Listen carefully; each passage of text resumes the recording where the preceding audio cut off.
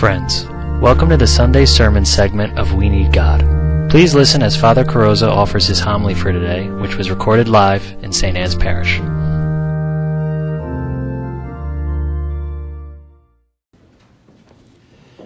There is an activity that is commonly used in youth retreats and team building exercises at workplaces that you've probably heard of. Maybe some of you have even been made to play it. An activity called trust. And it's played between two people, and it's very simple. They stand in a line, one with his back to the other, and the first person has to just fall backwards and trust that the one behind him is going to catch him. Very easy, but very difficult for many people to do, because it's often so hard for us to let go of our own control of our lives and put it in the hands of another, especially if that other person is not somebody who's necessarily trustworthy. Well, it becomes a harder thing for us to do. Well, Joseph, in today's gospel reading, is kind of involved in a game of trust with the Lord.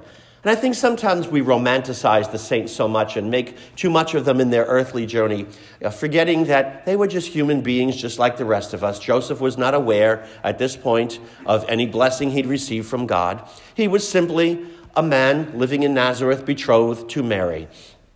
And a betrothal back then, which an engagement for us today, had a lot more formal nature to it than it does today. If a couple breaks off an engagement today, they just break it off. But back then it was a legal process that you had to go through to formally break off a betrothal.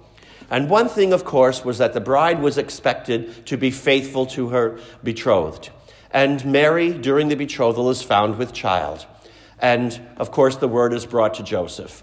And Joseph knows right away, of course, he's not the father. And what Mary is telling him, there's no man who is the father of my baby. God is the father of my baby. Come on, would you believe that? Well, that's a tall order. And even for Joseph, that was too hard to believe. So he knew he had to call off the engagement because she had been unfaithful to him.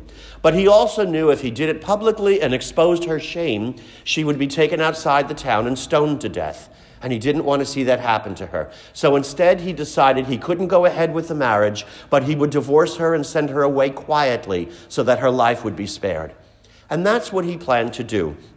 When suddenly, in a dream, an angel comes to him and basically says, Joseph, don't be afraid. What Mary told you is true. God is the father of her baby, and she's to give birth to a son, and you will name him Jesus. And when Joseph woke, on the power of that dream, he put all of his fears aside and trusted in God.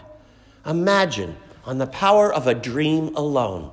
Did he know what it was going to lead to? No. He had no idea at that point that he'd have to bring Mary when she was 9 months pregnant down to Bethlehem, and they'd give birth basically in a cave because there was no appropriate place for her to give birth anywhere else.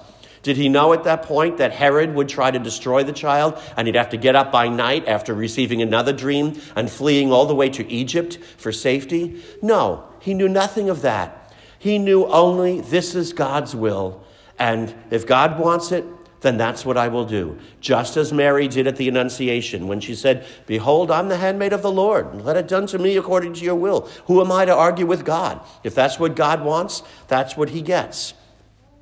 And you and I can learn so much from Joseph and from Mary, from their simple trust in the Lord. We all have ways that we know the Lord is calling us to many different things. And each of us, it could be something different in our lives. Perhaps there's maybe a young man among us here who feels that God is calling him to the priesthood, or maybe a young lady being called to religious life. And we're afraid of what it would mean. Will our family accept? Will my friends like me for it? What will it mean for me? Well, don't be afraid. Do you think God would call you to be miserable? He's not calling to make your life uncomfortable. And he'll give you whatever skills you may need to do the job. For other people, maybe it's a habit, a bad habit, or maybe even a compulsive sin that we're committing, an addiction or something that we know we have to work on. And we're always just afraid. Well, suppose I formally enter a program to deal with this. Or suppose I can't follow through on it. I try and I fall off the wagon again. Well, don't be afraid.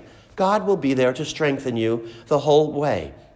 Other people, maybe there's a reconciliation in our family that we know needs to be made. There's somebody we've been estranged from for many years, and we've been hesitant to pick up the phone and call and try to reach out to them because we don't know. Will they accept the call? Will they say thank you for calling? Or will they just scream and hang up on us? And we don't know.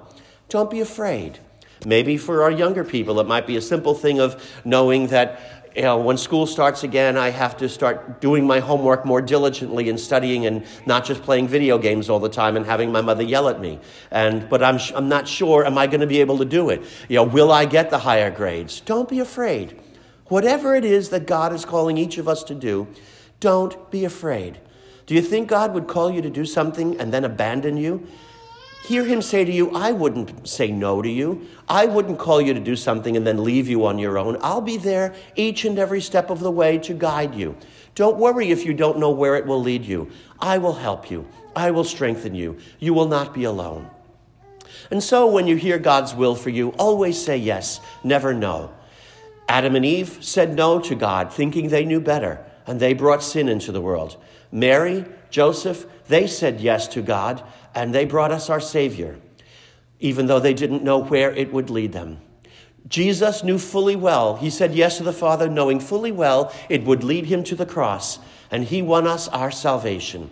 In all things, then, seek only to know the will of God and to carry it out in your life, realizing that my life is in much better hands when I place it in the hands of God than when I try to take care of things on my own. So, when you hear the will of God, always say yes, even if you don't know where it will lead you. It may lead you to the joy of the manger or the pain of Calvary, but it always leads to heaven. Remember that the will of God will never lead you where his grace can't sustain you. So fear not, but always trust in God. May Jesus Christ be praised. Aha, I gave you a quicker one today. Merry Christmas. Thank you for listening to this week's homily by Father Carrozza. If you enjoyed this homily, please pass the word on to your friends and invite them to listen. For more materials from Father Carrozza, please visit www.fathercarrozza.com.